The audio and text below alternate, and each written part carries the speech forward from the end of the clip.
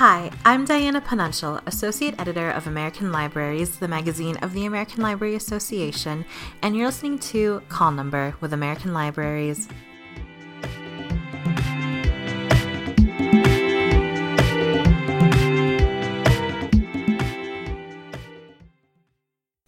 Grab your spell books, get those cauldrons bubbling, and ready your broomsticks. This episode, we're delving into the world of witchcraft. First, American Libraries Associate Editor Megan Bennett speaks with Dan Lipcan, Director of Phillips Library at Peabody Essex Museum in Salem, Massachusetts. The museum is hosting an exhibition on the Salem Witch Trials through the end of November. The two discuss the library's vast collection of materials related to the trials and debunk common myths and misconceptions. Then, staffers from Troy Public Library in Michigan share spooky snippets from the winning entries of the library's 2022 Scary Story Contest. Finally, I speak with KL Pereira, archivist and curatorial information manager at Norman Rockwell Museum in Stockbridge, Massachusetts. She's taught classes on how to perform tarot card readings and shares with us the ways in which librarians can implement similar programs. Visit AmericanLibraries.org to watch the personal reading that she gave me. First, a word from our sponsor.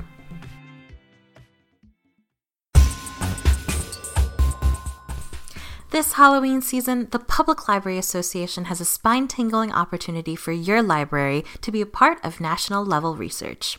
Do your Wi-Fi speeds go bump in the night? Are your public access computers older than the Crypt Keeper? Does your library offer wickedly cool coding programs? PLA wants to know. Participate in the 2023 Technology Survey and be entered for a chance to win a fantastic prize. Visit PLA.org to learn more. Don't ghost us. Your library data matters. What new revelations are librarians and scholars discovering about the Salem Witch Trials today? And what are some common myths they're working to dispel? American Libraries Associate Editor Megan Bennett speaks with Dan Lipcan, Director of Phillips Library at Peabody Essex Museum in Salem, Massachusetts, to find out more.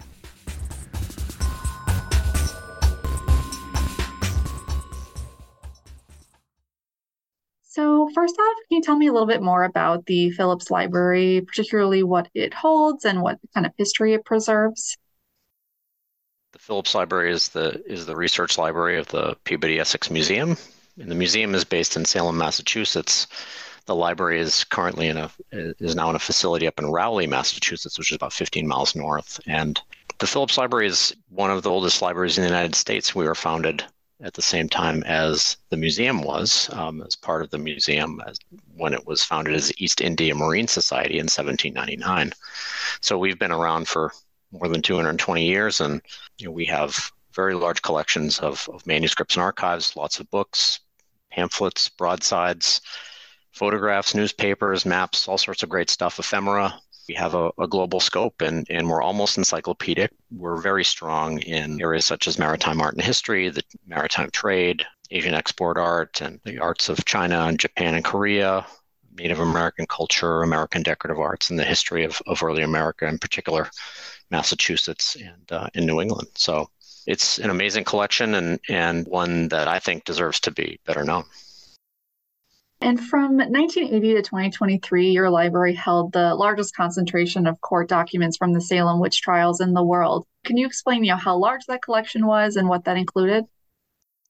Yeah, it was about 530 original manuscripts that were the official documents of the proceedings of the Salem Witch Trials, so essentially court documents. They covered everything from being arrest warrants to transcriptions of examination testimony to indictments, to testimonies by witnesses, both for and against accused witches. There are lots of petitions for exoneration or restitution in the aftermath of the trials. There's a warrant for execution that we stewarded for a while when the documents were here, and really gives you the most complete picture of the trials. And they're really the closest thing we have to the truth of what happened during the Salem Witch Trials.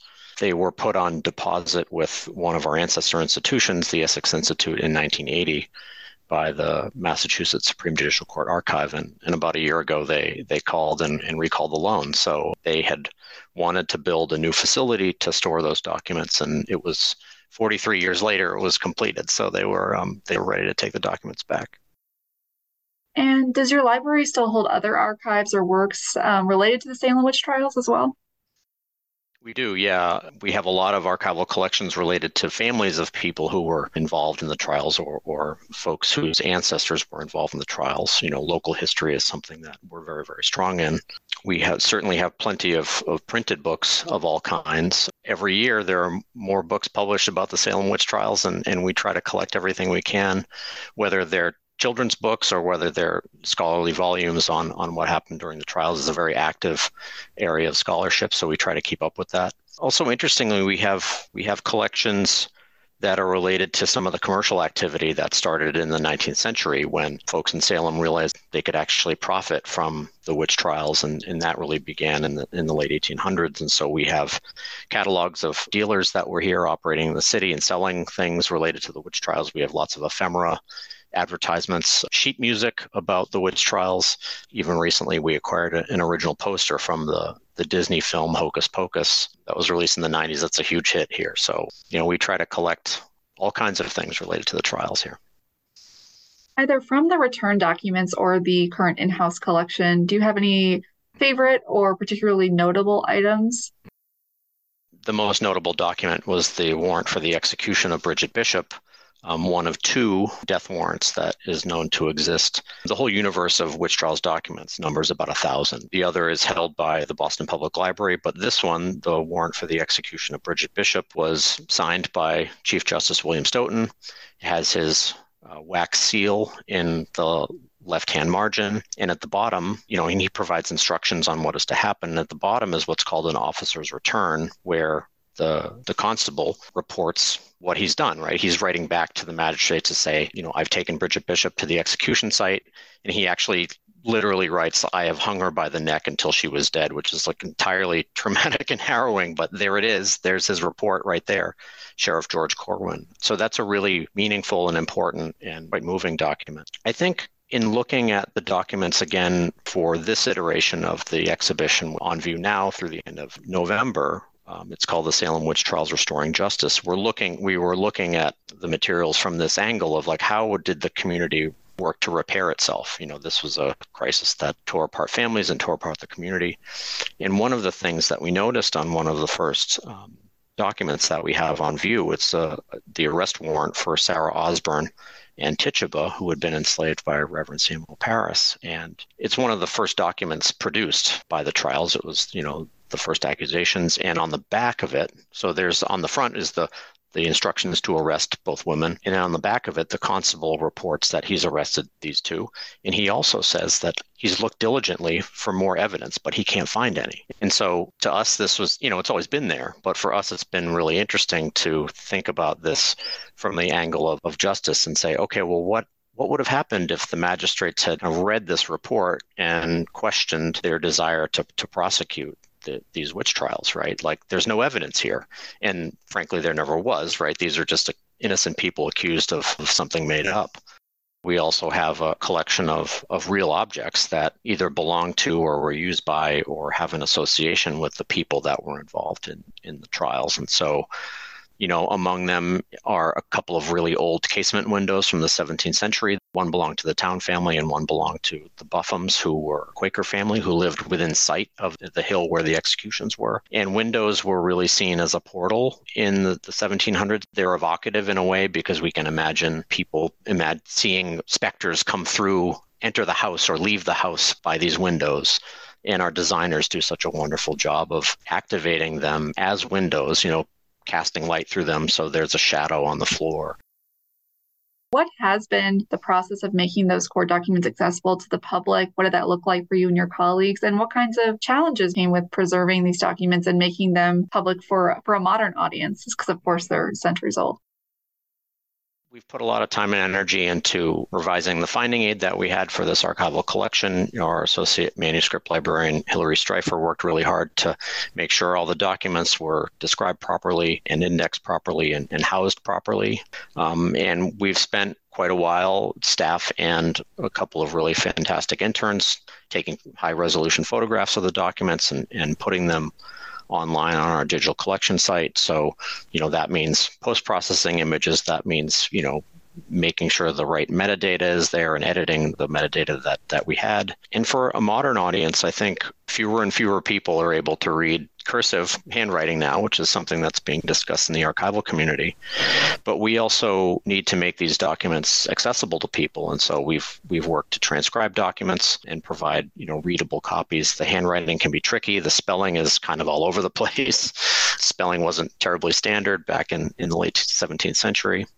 And in the current exhibition, we've also enlarged the documents. We have enlarged reproductions, so they're a little bit easier to read. We can light them more light. And in that way, we're trying to make them a little bit more readable and accessible to people. What are some of the lessons that you feel people can take away in present day? We're trying to reinforce with folks that these events happen to real people, right? This is not some Netflix series, right, or a Hollywood movie. Like this was real, and real people like you and me were falsely accused of these crimes, and it destroyed dozens of lives. And as I mentioned earlier, ripped apart families and communities. And we want to make sure that our audience recognizes that false accusations can be made and believed, and people can get caught up in the fervor of these accusations and the desire to blame other people and to perpetrate intolerance. And we want to make sure that folks can see that kind of thing happen around them if it happens around them. In this year's version of the exhibition, we're also thinking about this restorative justice actions, right? Like, what did victims do? What did families do? What did the community do to try to repair the damage that had been done? And while you're never going to fully repair trauma such as this, there is a certain amount of tenacity and perseverance and care for others and clear vision at what has happened that is exhibited by these people to say, like, this was wrong and we need to do something about it to fix it and to try to make things better and to try to make our community a place that's more just and caring.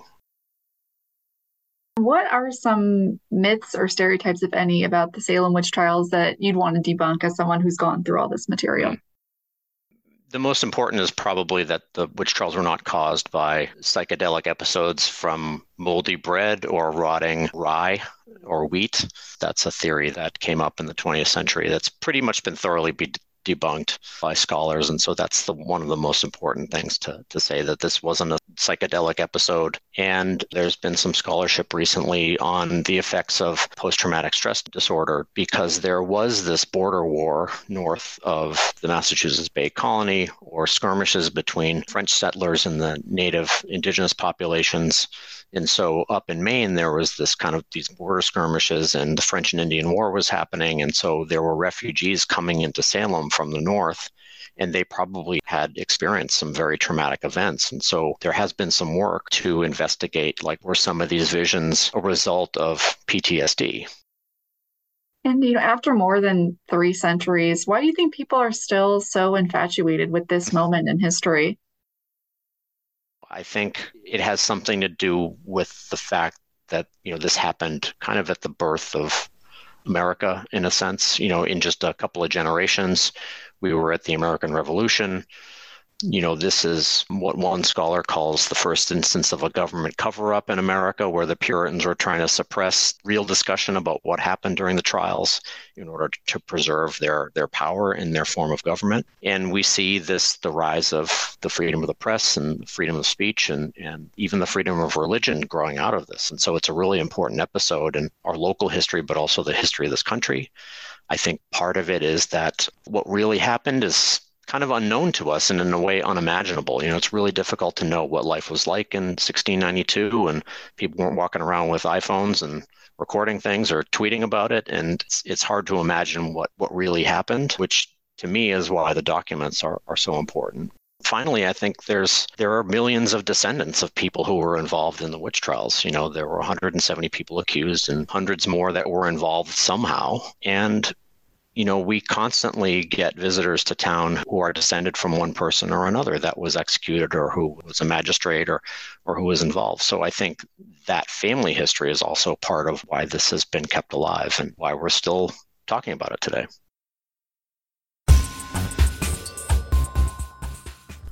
The Public Library Association believes that data doesn't have to be scary. We have free tools and resources like Project Outcome and Benchmark to help public libraries make data-driven decisions. Be a part of national-level research by participating in the 2023 Technology Survey. You'll get free access to data visualizations and peer comparisons, while PLA will use the data to help advocate on behalf of public libraries nationwide. Participate by December 16th and be entered to win a prize. Visit pla.org to learn more.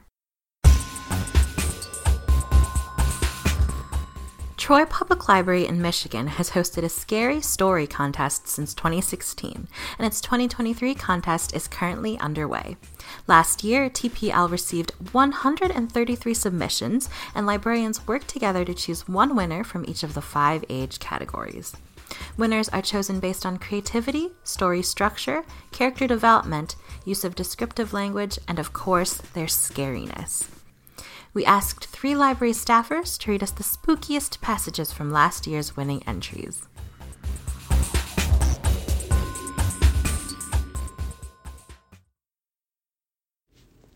Hello, my name is Olivia Olson. I am the head of community engagement at the Troy Public Library. Today I'm going to read an excerpt from Am I Dreaming by Zoe P. This was the winner of the kindergarten through 2nd grade category of our 2022 Scary Story Contest.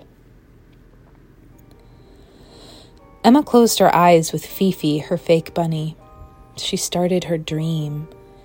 Hee hee hee. Emma heard witch sounds and zombie growls. Grrr. Mummy wraps peeling. Rip. The sounds were getting closer to Emma. Emma felt bristles tickling her tummy. Emma wiped her eye and saw monsters of all kinds. Emma turned and ran. She was so caught up, and it was 5 a.m., so she would wake up soon. The broom knocked Emma down, but the witch looked down at... "Wake up, morning sunshine," said her mom. "Yay," said Emma. "I'll be downstairs." "Okay." When Emma got out of bed, the door opened for her. By itself. Hi, I'm Emily Dumas, Library Director at Troy Public Library. This is I Miss My Mama by London Baker, winner in the high school category. Last night I heard her in my room. She was weeping, standing over my bed and weeping. Her eyes were bloodshot. She looked so sad, not like the pretty mama I always knew. She'd been crying a long time. My little brother was sad too. I don't think he knows exactly what happened yet, though. He's only 3. I've seen him crying too, though. He looks sad, like a piece of him is missing. I remember the funeral. Everyone had gathered in this large room and had food and stuff. It really would have made a nice party, had it not been for the coffin. My coffin. Mama spoke at my funeral. She talked about how much she had loved me and how I had been her special little girl. I wanted to go to her, but I knew that eventually I'd have to leave. I didn't want to make her sad again by leaving a second time. I'll always be watching her, though. Hiding in the darkest corners of the house, waiting behind the doorway to see her, standing in her closet watching her and Daddy breathe while they sleep, waiting for the moment she'd be with me again. I hope it's soon, because I really miss my mama.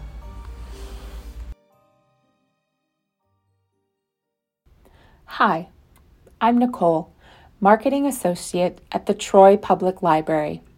This is Public Transport by Cole Van Amberg, winner in the adult category. I took a seat next to an old woman who was trying to knit, but her hands were shaking. I smiled tiredly at her, but she didn't make eye contact. Looking around, I saw you across the aisle, in a stylish, long brown coat with a leather journal tucked under your arm. I must have admired the age paper in it for a bit too long because you saw me and smiled hesitantly. I immediately flushed with embarrassment, though I didn't know why. It was perfectly normal to admire a cool keepsake, even if I also happened to be admiring the man who held it. I decided to pop my headphones in to avoid a further interaction. Needless to say, I'm not a romantic. The car jostled suddenly, upsetting new passengers slightly and spilling someone's decaf, but the seasoned riders thought nothing of it. I heard a high-pitched whistle and took out an earbud, rubbing my ear. Sure, I was just tired, but instead of feeling relief, the noise grew louder. Then Light flashed outside the car windows, which was unusual given that we were underground in between stations. I turned over my shoulder to see sparks, and the steady, high-pitched whistle instantly transformed into a screech. Chaos.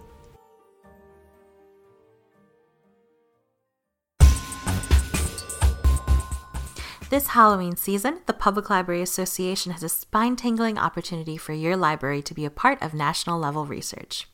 Do your Wi-Fi speeds go bump in the night? Are your public access computers older than the Crypt Keeper? Does your library offer wickedly cool coding programs? PLA wants to know. Participate in the 2023 Technology Survey and be entered for a chance to win a fantastic prize. Visit pla.org to learn more. Don't ghost us. Your library data matters. Archivist and librarian KL Pereira has been a tarot card reader for more than 20 years.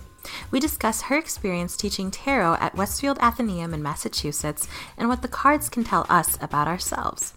She also demonstrates how traditional readings are performed by looking into my future. Check out AmericanLibraries.org for the full video showcasing Pereira's talents and the beauty of her tarot deck.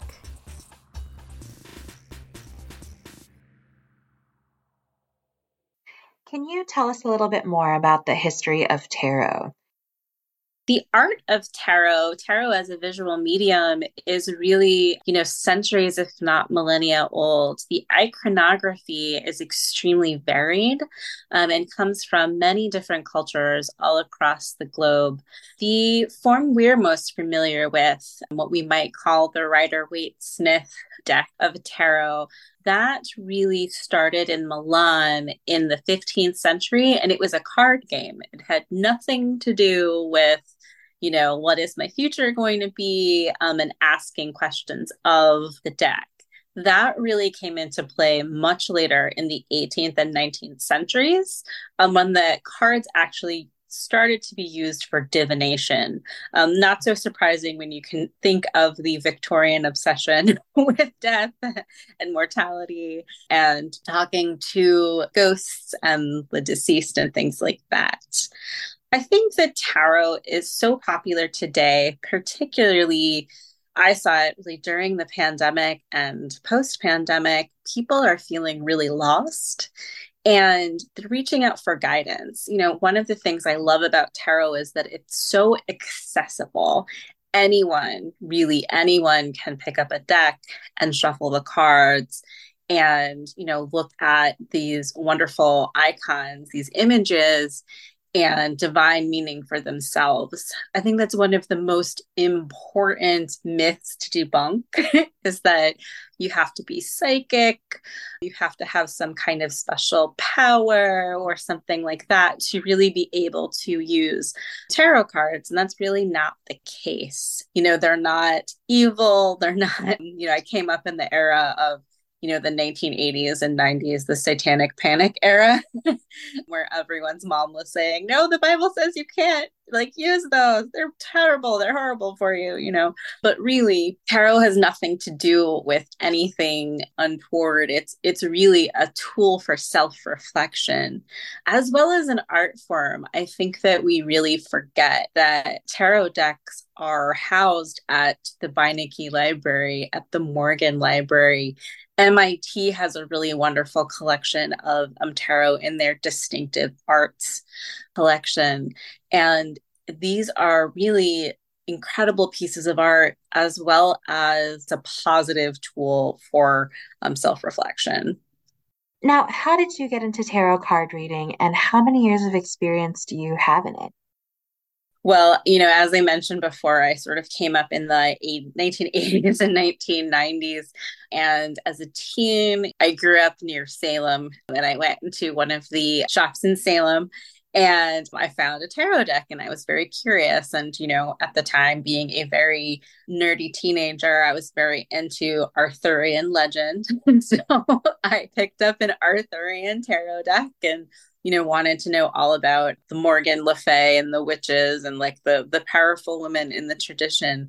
And I started going to my local library and taking out books on tarot and on the tradition. And I've been reading tarot cards for over 20 years for myself and for others, and teaching classes on tarot. So I've been very, very fortunate to have a wide experience with tarot and with meeting just some really fantastic people in the tarot community.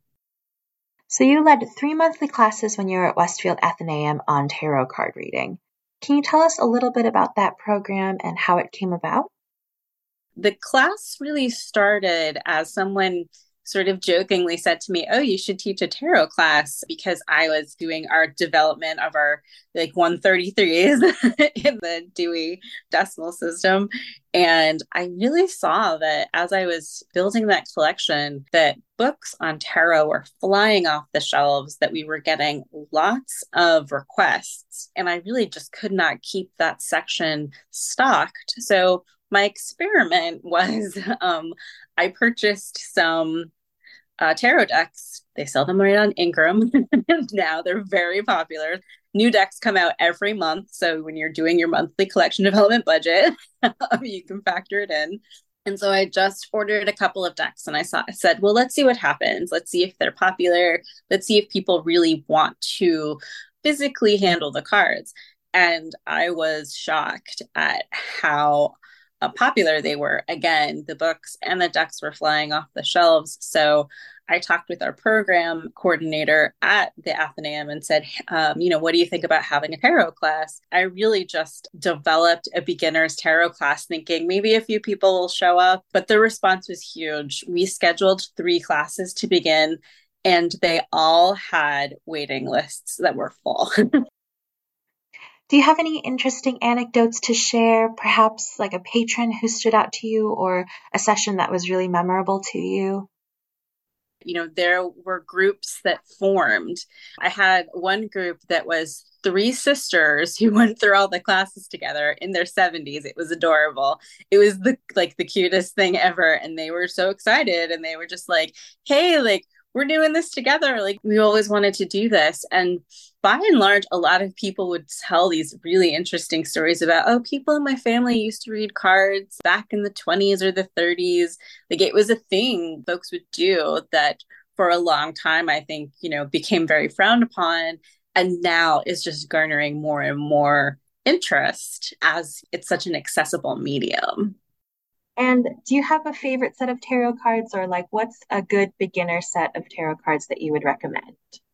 So the set that I would recommend is actually the set that I'm going to be using today to give you a reading. The set that I recommend is the Modern Witches Tarot deck by Sterling Ethos. So it's one of the distributors of tarot cards. And this is based on the Rider-Waite-Smith. So it will have, the same system of a quote unquote traditional tarot deck. But what I love so much about this deck is it is inclusive. So different races, genders, abilities, body types. It's a really beautiful evocation of community. And it's easy to look at and to read, to really focus in on. Very colorful. It's just a really beautiful deck. A trick about tarot cards and with finding tarot cards is that they're often published by gaming companies.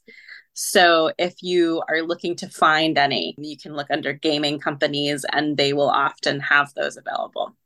And that kind of leads us to our last question, which is, what advice do you have for librarians who want to implement tarot reading programs at their library? Start with collection development. If you notice that the 133s in your library, if you use Dewey, are really just very popular, try adding some decks and see what happens. And then find someone who is a passionate teacher as well as a lover of tarot. I taught for over 15 years. So for me, it was just a lot of fun. And it's all about experimentation and building confidence. So it's very much about being able to interact with the community and opening a space where people are going to learn. And there are definitely wonderful books out there. I suggest anything by Rachel Pollack. And You really can tailor it to your community. Maybe your community is looking to have women's groups or to have groups for teens. There are definitely ways to tailor the class and tailor the content for folks who have specific interests. Tarot is for everybody.